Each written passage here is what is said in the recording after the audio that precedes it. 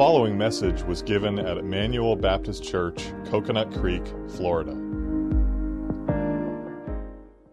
If you take your Bibles, please, and turn in them to the Gospel of Matthew, chapter 2.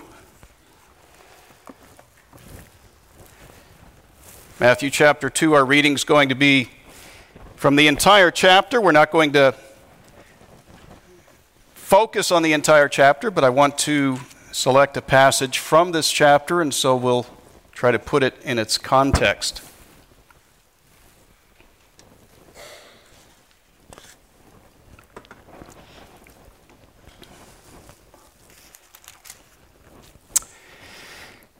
The Gospel of Matthew, chapter 2, verse 1. Now after Jesus was born in Bethlehem of Judea in the days of Herod the king, behold, wise men from the east came to Jerusalem, saying, Where is he who is born King of the Jews? For we have seen his star in the east and have come to worship him. When Herod the king heard this, he was troubled, and all Jerusalem with him. When he had gathered all the chief priests and scribes of the people together, he inquired of them where the Christ was to be born. So they said to him, In Bethlehem of Judea, for thus it is written by the prophet, But you, Bethlehem, in the land of Judah, are not the least among the rulers of Judah, for out of you shall come a ruler who will shepherd my people Israel. Then Herod, when he had secretly called the wise men, determined from them what time the star appeared. And he sent them to Bethlehem, and he said, Go and search carefully for the young child, and when you have found him, bring back word to me that I may come and worship him also. When they heard the king, they departed, and behold, the star which they had seen in the east went before them, till it came and stood over where the young child was. When they saw the star, they rejoiced with exceedingly great joy. And when they had come into the house, they saw the young child with Mary his mother, and they fell down and they worshipped him. When they had opened their treasures, they presented gifts to him, gold, frankincense, and myrrh. Then, being divinely warned in a dream that they should not return to Herod, they departed for their own country another way. Now, when they departed, behold, an angel of the Lord appeared to Joseph in a dream, saying, Arise, take the young child and his mother, flee to Egypt, and stay there until I bring you word, for Herod will seek the young child to destroy him. When he arose, he took the young child and his mother by night, and they departed for Egypt. And they were there until the death of Herod, that it might be fulfilled which was spoken by the Lord through the prophets, saying, Out of Egypt I have called my son. Then Herod, when he saw that he was deceived by the wise men, was exceedingly angry. And he sent forth, and he put to death all the male children who were in Bethlehem and in all of its districts, from 2 years old and under, according to the time which he had determined from the wise men. Then was fulfilled what was spoken by Jeremiah the prophet, saying, A voice was heard in Ramah, lamentation, weeping and great mourning, Rachel weeping for her children, refused to be comforted, because they are no more. Now when Herod was dead, behold, an angel of the Lord appeared in a dream to Joseph in Egypt, saying, Arise, take the young child and his mother, go to the land of Israel, for those who sought the young child's life are dead. And then he arose, and he took the young child and his mother, and he came to the land of Israel. But when he heard that Archelaus was reigning over Judea instead of his father Herod, he was afraid to go there. Being warned by God in a dream, he turned aside into the region of Galilee. And he came, and he dwelt in a city called Nazareth, that it might be fulfilled which was spoken by the prophets, he shall be called a Nazarene. May God add his blessing to the reading of his word. Let's pray. Our fathers, we come to consider this passage that presents to us the birth of Christ. And as we do so during this time of year, when we remember the incarnation, we pray that our familiarity with this passage of Scripture and with this event would not breed contempt, that it would not give way to indifference, that we would come to this text as if for the first time, with our ears ready to hear and our hearts ready to receive what you would have to teach us. May we see the gospel in all of its glory for our good. In Jesus' name we pray. Amen. We normally associate Christmas with positive feelings like happiness and hope. Most of our cards say things like Merry Christmas. Most of our hymns call for joy to the world or beckon the faithful to come, to be joyful and triumphant. When we think of the story of Jesus' birth, we envision this beautiful, tranquil scene in which shepherds and magi are gathered around a manger, celebrating the birth of Jesus the Messiah. But that is not the whole picture. Matthew, the gospel writer, reminds us that Jesus' birth was also associated with feelings of sorrow and despair. And here in the second chapter of his gospel, Matthew recounts a tragic event following the birth of Christ, which history knows as the slaughter of the innocents. According to verse 7, King Herod learned from the wise men when the star first appeared.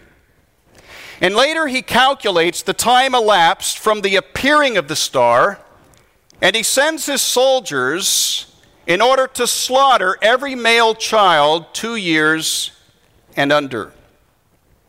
Now, Matthew's portrait of Herod corresponds very well with the portrait we get from secular history. Historians tell us that Herod was a very capable and yet cruel ruler. He was very suspicious that someone was going to try and usurp his throne. We're told that he had 3 of his sons and 1 of his wives murdered for treason. This is why the Roman emperor is reported to have said of Herod, "Better to be his pig than to be his son." So it shouldn't surprise us to see Herod responding this way to the news that the King of the Jews had been born.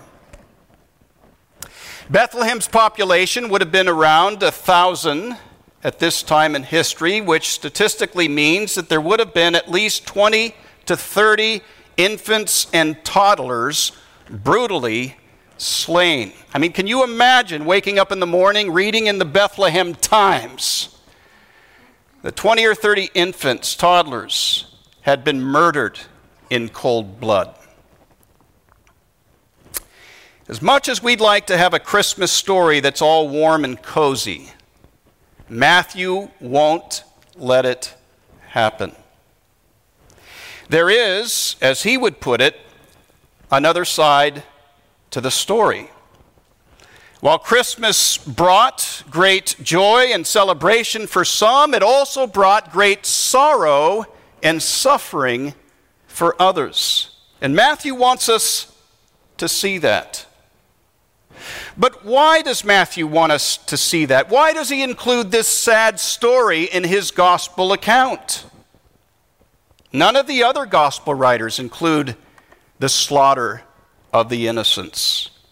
What is his rationale? How does this sad story contribute to the gospel message?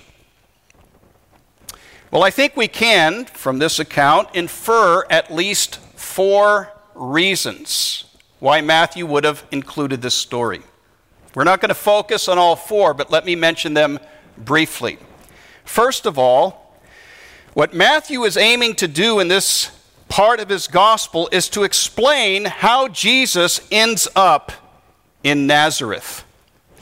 The prophets had said that the Messiah would come from Bethlehem. We see that in the earlier part of Matthew's gospel, where Micah chapter 5, verse 2 is cited. However, Jesus spent most of his child growing up in a backwater town called Nazareth. And if you're familiar with the gospel accounts, you know that many people in Jesus' day stumbled over the idea that the Messiah could be from Nazareth. You remember when Nathanael was invited to come meet Jesus by Philip, and he says to Philip, "Can anything good come out of Nazareth?" And so what Matthew is doing here in his gospel is he's connecting the dots from Bethlehem, where Jesus was actually born, to Egypt, and then back up to Nazareth. And in doing so, Matthew's providing an apologetic, a defense for the obscure origins of the Messiah. But in the second place, Matthew's reminding his readers that from the beginning, there was much hatred and hostility aimed at the Lord Jesus. We need to be careful that those little nativity scenes don't fool us, because Matthew gives us the rest of the story. Not everybody loves this little child. And by the way, that's still true today. A lot of folks don't mind it as long as you keep him in the manger. But they will not have him as king to rule over him. And if push comes to shove, many people today would do just what Herod tried to do. They would have him put to death. And so not everyone loves Jesus. Matthew wants his readers to see that. But then thirdly, Matthew is underscoring God's protective providence. It's very likely that this story of the slaughter of the innocents in Bethlehem would have reminded Matthew's readers of that fateful event when Pharaoh tried to exterminate the firstborn of Israel. You remember when he tried to have those male children slain. And yet, as the story goes, there was one of those children which God had destined to be Israel's deliverer. And so as we read on in the book of Exodus, we see that God providentially protects this little child, Moses. And in the same way, here in Matthew chapter 2, God is providentially protecting he who would be the deliverer of his people. The kings of the earth and the rulers may gather together against the Lord and his anointed, but they will not prevail. God is determined to set the Christ upon the throne of David, and so it shall be. So we see God's providential protection. Out of Egypt I have called my son. But that brings me to the fourth reason. And this is the one I want to focus on this morning, or this evening, I should say. Why does Matthew include this event, this tragic, this dark event in his Christmas presentation? Well, you may recall that Isaiah the prophet described the Messiah as, and I quote, a man of sorrows, acquainted with grief. And if we read on through Matthew's gospel, we're going to see that Jesus' earthly life was marked by tremendous pain and suffering and disappointment and affliction. In other words, human sorrow is, as it were, bound up in the very story of Jesus and the gospel. But Matthew's going to take it even a step further.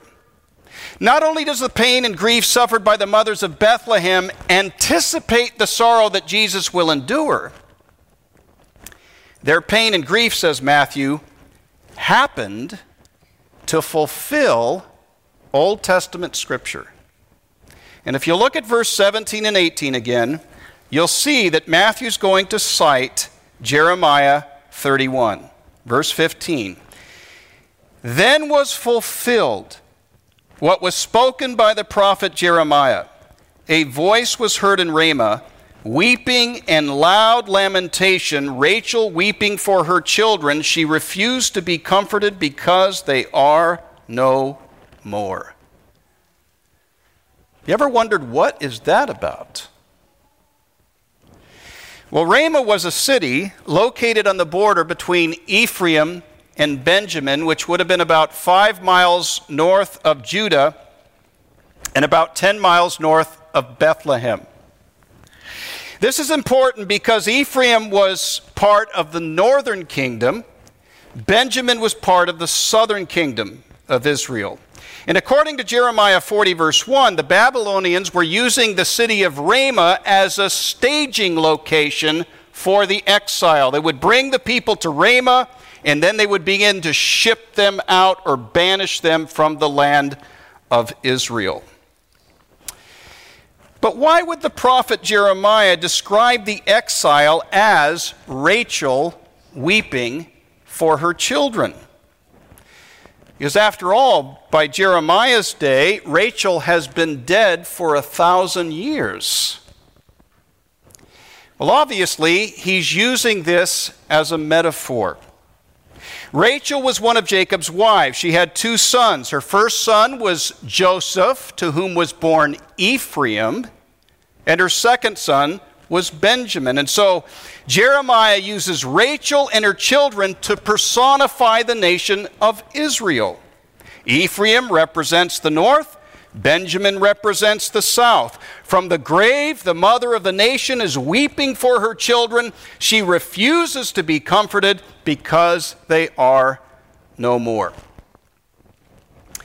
You and I have to try to step out of our 21st century American context and transport ourselves back to that occasion when families were being ripped apart.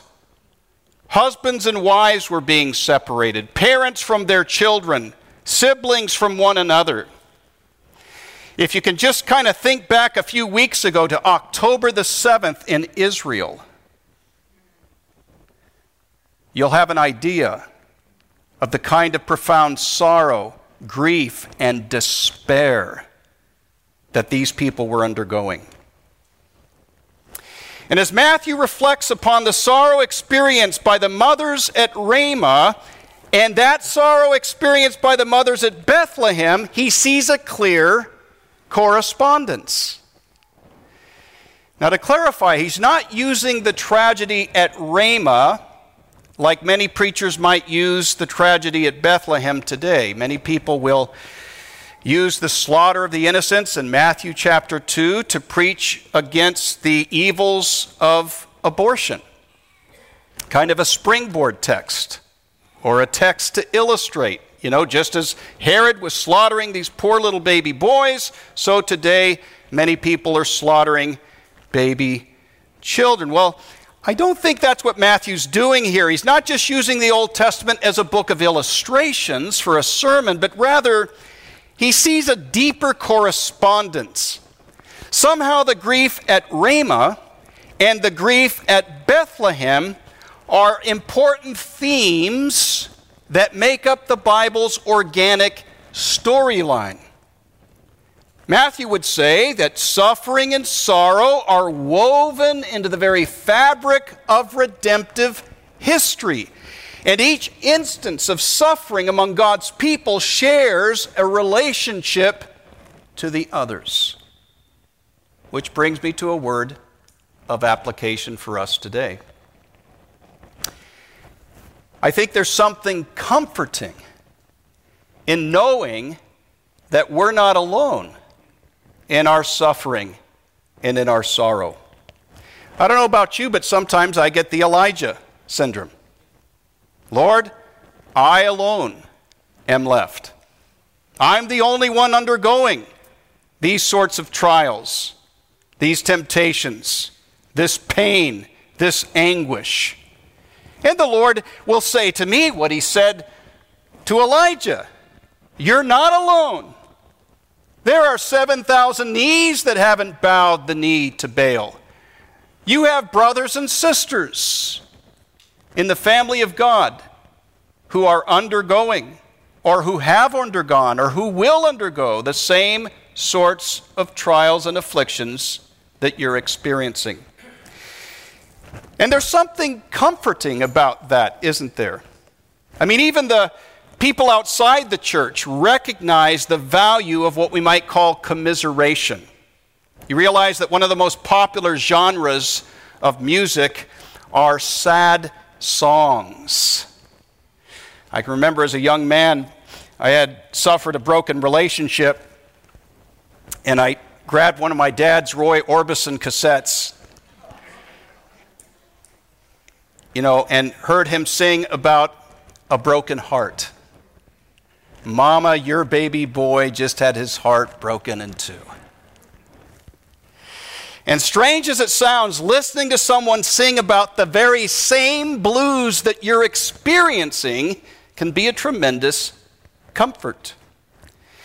But this happens at an even deeper level among the people of God. And this is why lament is one of the dominant themes of the Psalms.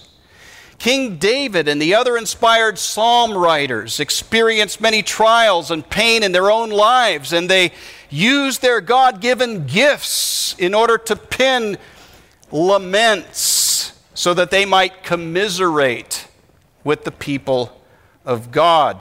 And we see this even in the New Testament. The Apostle Peter, for example, he didn't write any hymns that we know of, but he did write 2 inspired epistles. And in those epistles, Peter reminds believers that they're not alone. He says, "Beloved, don't be surprised at the fiery trial when it comes upon you to test you, as though something strange were happening to you." He goes on to say, "Resist the devil, firm in your faith, knowing that the same kinds of suffering are being experienced by your brotherhood throughout the world." And so what David does in the Psalms, what Peter does in his epistles, Matthew is doing right here. You see, ultimately, he wants his readers to join the Magi and the shepherds in Christmas celebration. But he's not insensitive to the fact that his readers live in a sin-cursed world. And so alongside that Christmas celebration, he juxtaposes some Christmas commiseration from the grief of God's people at Ramah. In essence, Matthew's telling the grieving mothers at Bethlehem, "You're not alone." He would say to them, "Your tears belong to a trail of tears that reach all the way back in redemptive history to the very fall of mankind." Now, I'm almost certain that there's somebody here this evening who's undergoing some difficult providence, some painful experience, some hardship. Christmas is supposed to be a happy occasion, but maybe you're dealing with unemployment, a broken relationship, chronic illness, wayward child, or maybe just a besetting sin. Dear child of God, do not look at your trials and sorrows as a strange thing. In some ways, maybe your pain and suffering are unique to you. But in other ways, in very basic, fundamental ways, others have gone through the same deep waters that you have. Others have walked through the fire before you, and so let the sad songs of Scripture encourage and comfort you. But now maybe some of you are saying, well, yeah, I do find some comfort in knowing that I'm not alone. I'm encouraged to know that my brothers and sisters in Christ throughout redemptive history have faced similar trials and can sympathize with me. But if I only knew that God could understand, if I only knew that God sympathized with me in my pain. You know, the nation of Israel wondered that. When they were suffering hardship in Egypt, in slavery, they cried to the Lord. And God, through Moses, assured them. He said to Moses, "Tell them, surely I have seen their affliction. I have heard their cries." And centuries later, the prophet Isaiah comments on that statement. And he says this, "In all of their affliction, God was afflicted. And in his love and pity, he redeemed them." Now, obviously, he's not claiming that God was literally undergoing the same sort of trial or pain that they were enduring. But what he's claiming is something like this. God's knowledge is so vast that he understands our suffering and pain better than we can ever do. And God's love is so profound that he fully sympathizes with our pain and he feels compassion for us in our affliction. And 800 years later, the Apostle Peter would echo that theme. He would write to Christians suffering the very worst of circumstances, and he would say to them, "Humble yourselves, therefore, under the mighty hand of God, that at the proper time he might exalt you. And as you're doing that, cast all of your cares upon him because," listen to this, "he cares about you." It's as if Peter was saying, listen, God is more concerned about you than you could ever be concerned about yourself. Now, I don't know about you, but it brings great encouragement to my heart to know that I'm not alone in my suffering. I have a great cloud of witnesses who've walked through the dark valley of the shadow of death before I have. Like the mothers in Bethlehem, our afflictions as the people of God are just another stanza in that sad song of redemptive history. Moreover, we have a God who sees our affliction, who hears our cries, and who sympathizes with our sorrows. But it gets even better. We haven't even got to Matthew's real point. Not only does God feel compassion for his people, but God's compassion moves him to rescue them from their troubles, and that brings us to the most important point of his narrative. Note with me that the correspondence between Ramah's tears and Bethlehem's tears goes much deeper than the communion of suffering saints. As you know, the hope of redemption was bound up in the promise of a male offspring who would descend from the nation of Israel, from the tribe of Judah, and from the line of David. And when the young men of Israel, especially the descendants of David, were lined up at Ramah to be exiled away from the land of promise, all hope of redemption seemed lost.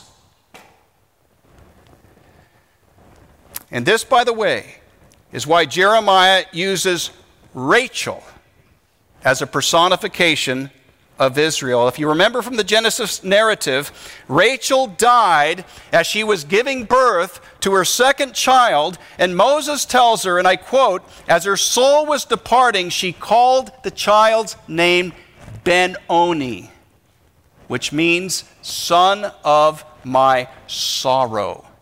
And that word in Hebrew refers to a very deep, profound sorrow as those who mourn for the dead. And that's why Jeremiah goes on to say of her sorrow, she refused to be comforted. It was so profound that it eclipsed any ray of hope. What a picture for the tears at Ramah and for the tears at Bethlehem, because there's no human sorrow more profound than a mother holding a lifeless child in her arms. And those mothers at Bethlehem would remember their little boys just as Rachel remembered hers. Benoni, son of my sorrow. And yet not all is hopeless. Though weeping may endure for the night, Matthew's going to tell us here that joy is coming in the morning. When he cites Jeremiah 31:15 in reference to the tears at Ramah, Matthew expects his readers to understand that particular text in reference to the larger context of Jeremiah's prophecy.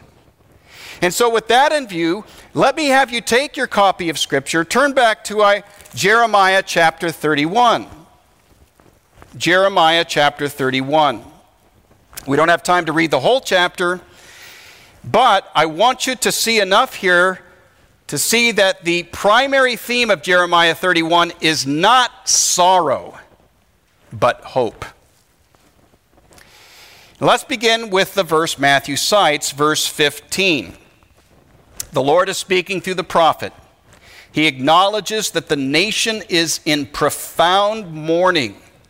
Thus says the Lord, a voice is heard in Ramah, lamentation, bitter weeping, Rachel weeping for her children. She refuses to be comforted for her children because they are no more. Just like Rachel, the people of Israel are at the point of despair. Their loss is great. Their sorrow profound. But then in verses 16 and 17, God promises them that their affliction and grief will not have the last word. Look what he says. Thus says the Lord, keep your voice from weeping, your eyes from tears, for there is a reward for your work, declares the Lord. They shall come back from the land of the enemy. There is hope for your future, declares the Lord, and your children shall come back to their own country. And then in verses 18 and 19, the Lord indicates that Israel's joy will come about as a result of their own repentance. I have heard Ephraim grieving. You have disciplined me, and I was disciplined like an untrained calf. Bring me back that I may be restored. For you are the Lord my God. For after I had turned away, I repented. And after I was instructed, I struck my thigh. I was ashamed, and I was confounded, because I bore the disgrace of my youth. So ultimately, Israel was to blame for her own suffering.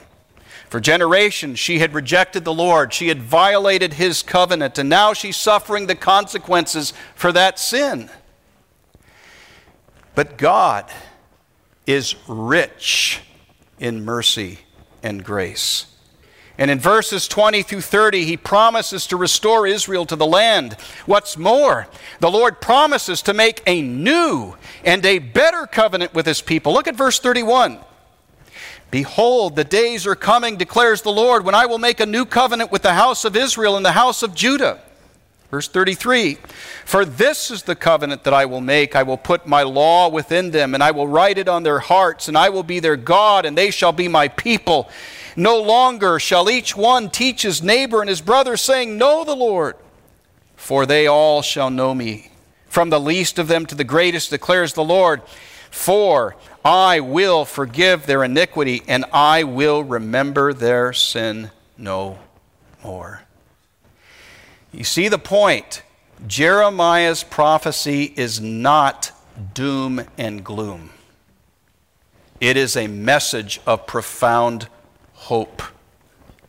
Tears will precede the joy, yes, but joy will come in the morning. Do you see it?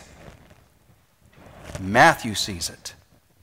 And Matthew wants his readers to see it. He's picked up on Jeremiah's message of hope. According to Matthew, the end of Rachel's grief portrayed by Jeremiah has come to fulfillment in the birth of Jesus, the Messiah.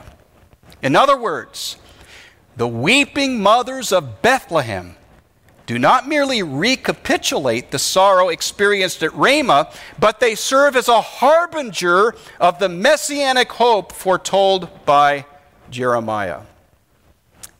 Let me say it in the words of D.A. Carson, and I quote, "The tears of the exile are being fulfilled. The tears begun in Jeremiah's day are climaxed and ended by the tears of the mothers of Bethlehem. The heir to David's throne has come. The exile is over. The true Son of God has arrived, and he will introduce the new covenant promised by Jeremiah." You see what Matthew's doing here?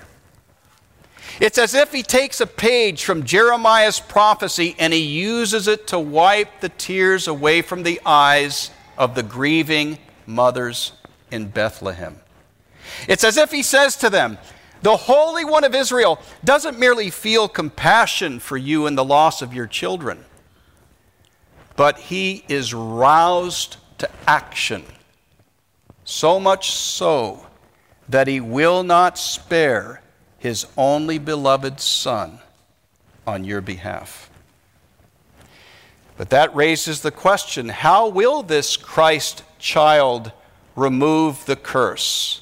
How will he remove all sorrow and wipe away all tears? Well, Matthew's going to answer those questions in the remaining 26 chapters of his gospel. And we don't have time, obviously, to read all of those chapters, but let me take you to Matthew chapter 26, where Matthew and the other disciples are gathered in an upper room with the Lord Jesus Christ, about to enjoy a Passover meal. And look what we read about in verse 27.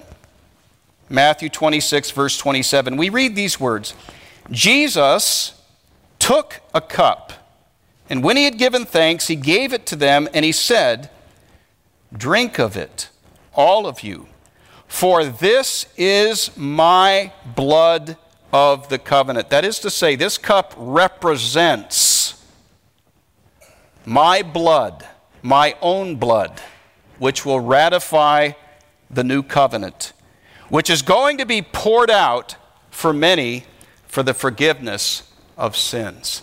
And that night, Jesus would be betrayed and arrested. And the next day, the Jews and the Romans would have him crucified. In 3 days, he would be in the grave. And then God the Father would raise him from the dead. And once Jesus rose from the dead, Matthew and the other apostles would realize that it wasn't ultimately the Jews or the Romans that put him on the cross. It was God the Father that put him on that cross. That's how God would fully and finally deal with human sin and sorrow and suffering in this life. God's curse upon Adam in the Garden of Eden would find its fulfillment in God's curse upon his Son on the cross of Calvary. As the prophet Isaiah would describe it, the Messiah would bear our griefs. He would carry our sorrows, and the Lord would lay upon him the iniquity of us all.